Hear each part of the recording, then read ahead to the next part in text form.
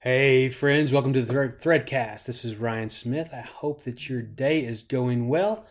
I hope that you're having a great day, a good day. One of the friends I've come to know, he says every day is his best day, and I think that's a pretty neat way of looking at it. So, whether you're having your best day or a good day or maybe even a bad day, I hope that this podcast finds you in a way ready to wrestle, to think, to learn. We are in the midst of doing our Triangle series, and we've talked about the idea of self and tribe and world and how these affect who we are. And then we've given you the four words that with self and tribe to help you dive deeper into those if you're ready to. We're also looked at world, and we've talked about the idea of having a welcoming attitude, one of hospitality, no matter if we find ourselves in a hostile environment. We also talked about the concept of culture, right, and that the beauty of embracing other cultures so that we can have a better view of who we are. And so today we're going to talk maybe about a hot topic, if you will, or one that's maybe not talked a lot about these days in churches, is the idea of environment and a Christian's take on how they are to engage the environment or the earth as a Christ follower, of someone of the way. And so so we're going to dive deep into this and just see where this takes us. I want to start off with a statement. As bearers of God's image, as God bearers, Imago Dei, all people have the responsibility and privilege of caring for God's creation. And that's a statement I found that I think I agree with 100%. And I want to kind of start off as that is the basis for where I'm going in this Threadcast. As bearers of God's image, all people have the responsibility and privilege of caring for God's creation. See, Christians in particular should be motivated by Scripture. We ought to love and care for the earth because it's God's very good creation, and because we must care for the most vulnerable people on the planet. But we haven't done this well. Our day-to-day choices and attitudes are often driven by our culture, our lifestyle preferences, and not the Bible. Now, I believe the science is clear that because of human activity, we see effects like species extinction and climate change.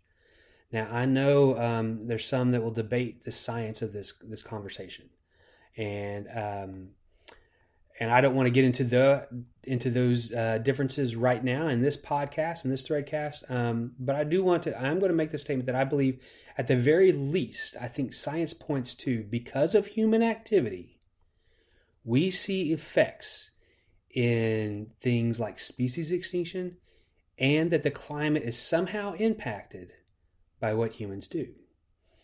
Now, if you're not there and you want to have a discussion about that, then I'll be happy to do that outside of this Threadcast. But I'm going to at least start with that statement as I keep going through this Threadcast. I think Christian motivations to care for the natural world are clear and strong in Scripture. And that's kind of where I'm going to spend most of my time in this Threadcast, is really from the scriptural side.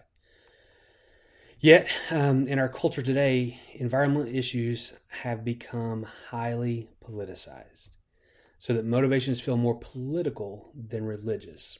This is particularly true on the issue of climate change. In fact, I found this statement says, in studies have shown that the strongest predictor of whether we accept the scientific consensus on climate change is not how much science we know or how religious we are. It is where we fall on the political spectrum. And I think that's so true. I think I've been in conversations. I know I've been in conversations where we're tracking on our idea of seeing, looking at some science stuff, but then really looking at the scriptural side and seeing where we go with this with God. And then as we get closer and closer and connect the theological and the philosophical dots in the environment and what we do, it seems like we keep going, but then they get hesitant because it almost feels like, instead of having a theological conversation, where it feels like it's going to get into a political, and they're not ready to cross that political boundary, that political line, which I think is so interesting. I've seen it happen on both sides, both conservative and liberal. And so we want to try to get past this political effort. And I know everybody likes to say, "Oh, I'm not political when it comes to this, right? I'm just scriptural." But we have to at least acknowledge that that's true. That where we fall in the political spectrum most impacts how we're going to see this topic at first. Billy Graham has this quote that I love. It says this: "Why should we be concerned about the environment? It isn't just because of the dangers we face from pollution, climate change, or other environmental problems, although these are serious. For Christians, the issue is much deeper. We know that God created the world and it belongs to Him, not us. Because of this, we are only stewards or trustees of God's creation, and we aren't to abuse or neglect it. The Bible says the earth is the Lord's and everything in it, the world and all who live in it, Psalm 24:1. When we fail to see the world as God's creation, we will end up abusing it. Selfishness, greed take over, and we end up not caring about the environment or the problems we're creating for future generations." Man, I love that quote from Billy Graham. I loved how he points out the idea that if we fail to see the world as God's creations, we will end up abusing it. He says selfishness and greed take over. And not only are we creating problems for us, but for the future generations. And so, I just love that concept. I love that thought there. The Christian vision of creation care is rooted in Scripture. The Christian vision of creation care is rooted in Scripture. Jesus taught that the most important commandments are to love God with all our heart, soul, mind, and strength, and to love our neighbors as ourselves. Our love for God must be reflected in fulfilling the role He gave to humanity. And God appointed us to bear His image and entrusted this world to our care, Genesis 2:15. So caring for God's creation is one of the most fundamental things we are called to do. I think Scripture is clear that creation belongs to God. The earth is the Lord's and everything in it, the world and all who live in it. Psalm 24:1, what Billy Graham quoted. Also Psalm 50:10-11, "For every wild animal of the forest is mine, the cattle on 1,000 hills. I know all the birds there, and all the moves in the field is mine." Colossians 1:15-16, "The Son is the image of the invisible God, the firstborn over all creation. For in Him all things were created, things in heaven and on earth. All things have been created through Him and for Him."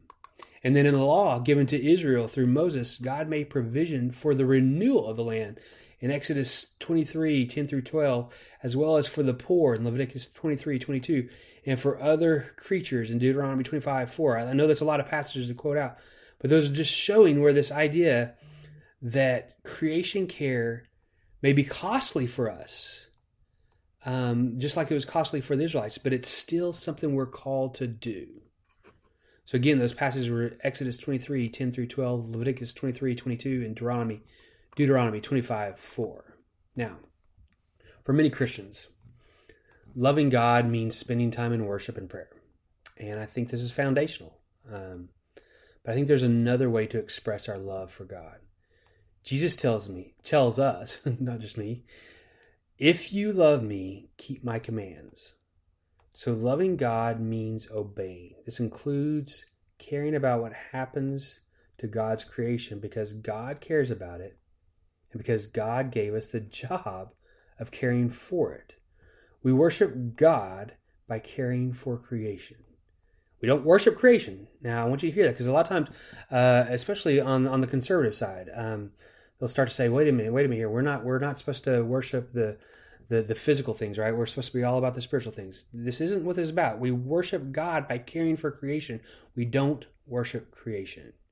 God created the world for His glory, and because of this, it reveals His glory to us.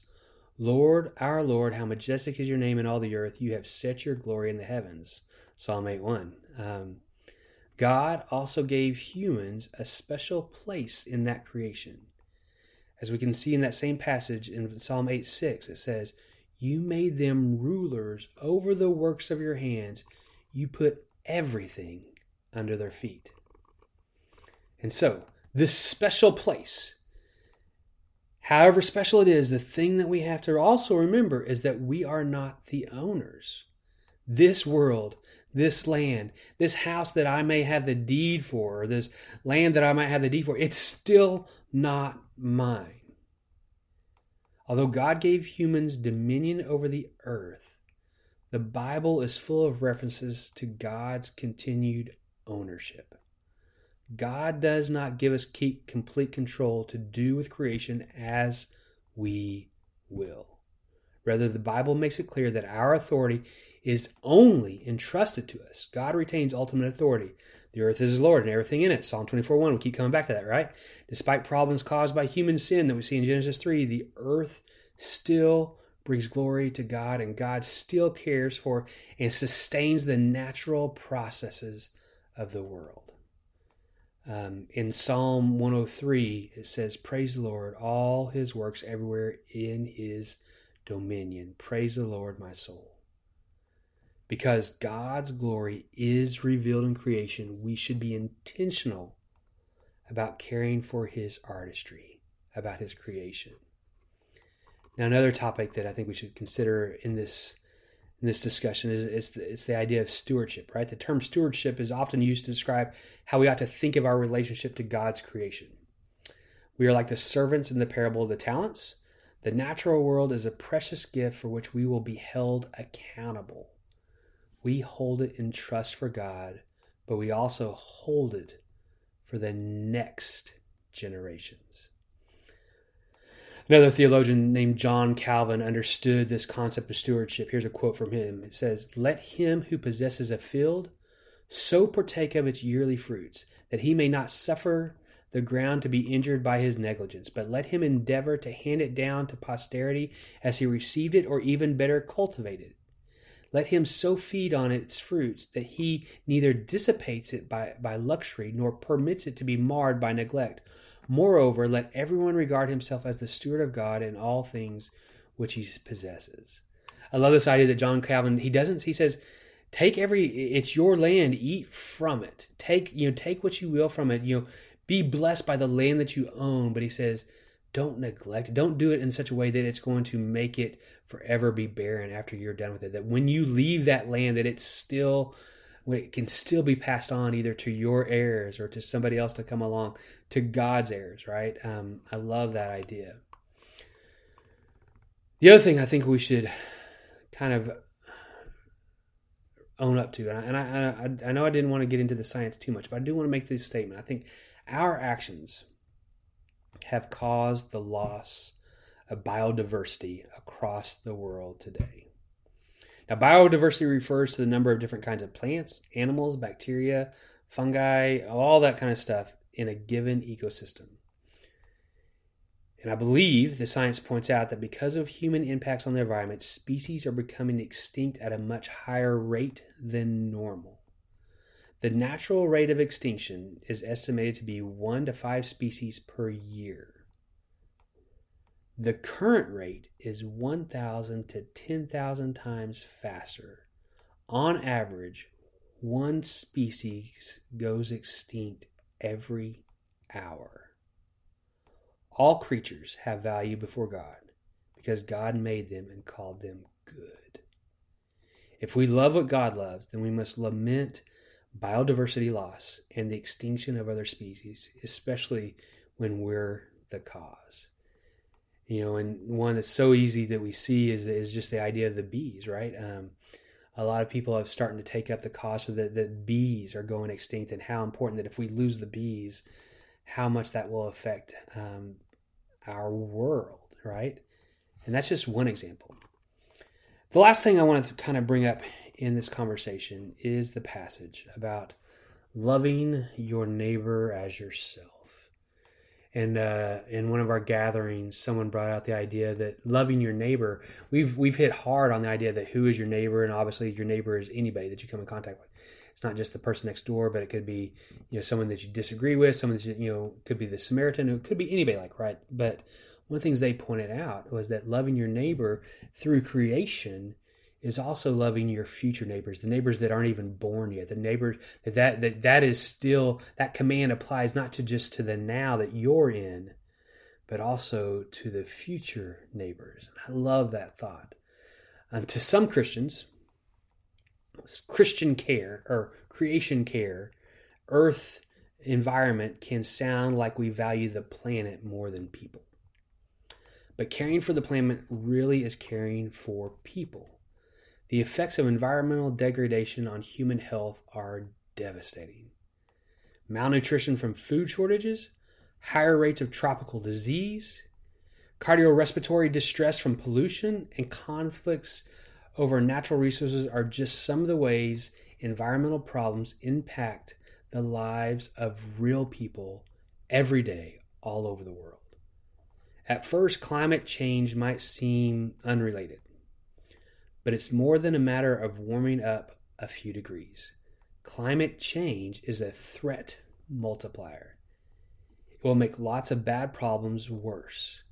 Refugees crises, hunger, disease, poverty, biodiversity loss, deforestation, air pollution, and scarcity of resources.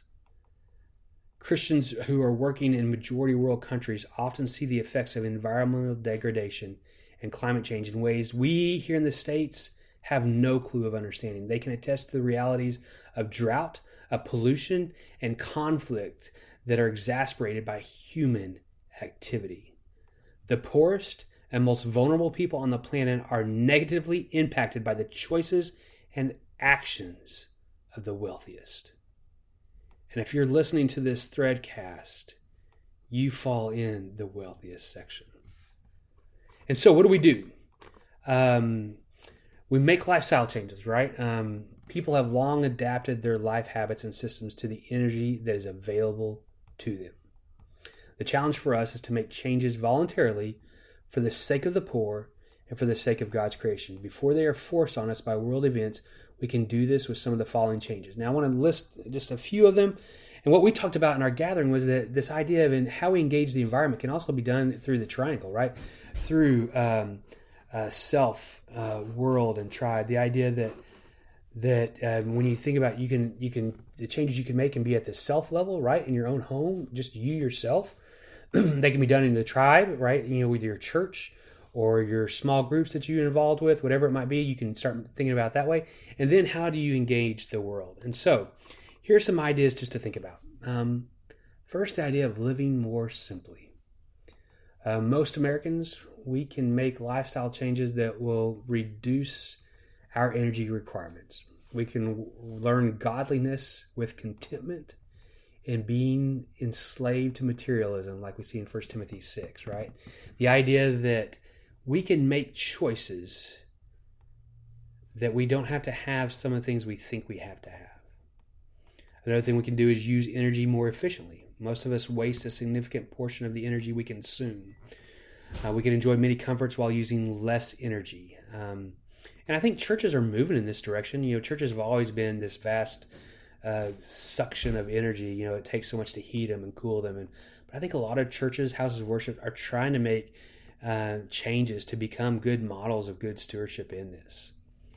And then some other changes that are a little bit bigger than maybe just on our own level. So we can start to have the conversations about what it means to switch to renewable energy sources, right? Several alternative energy options exist that do not increase greenhouse gases. The idea of wind, solar, hydroelectric, geothermal, all these things. And that's a tough one because those are some things that we can't control in some ways. There's some great people, the Ellards, who live in the UK. They talked with us this Sunday at our gathering, and they talked how they've done things to their small home to be, how they garden, how they do some geothermal heating, how they're taking out their gas in all their home. Just doing some incredible things that are so inspiring.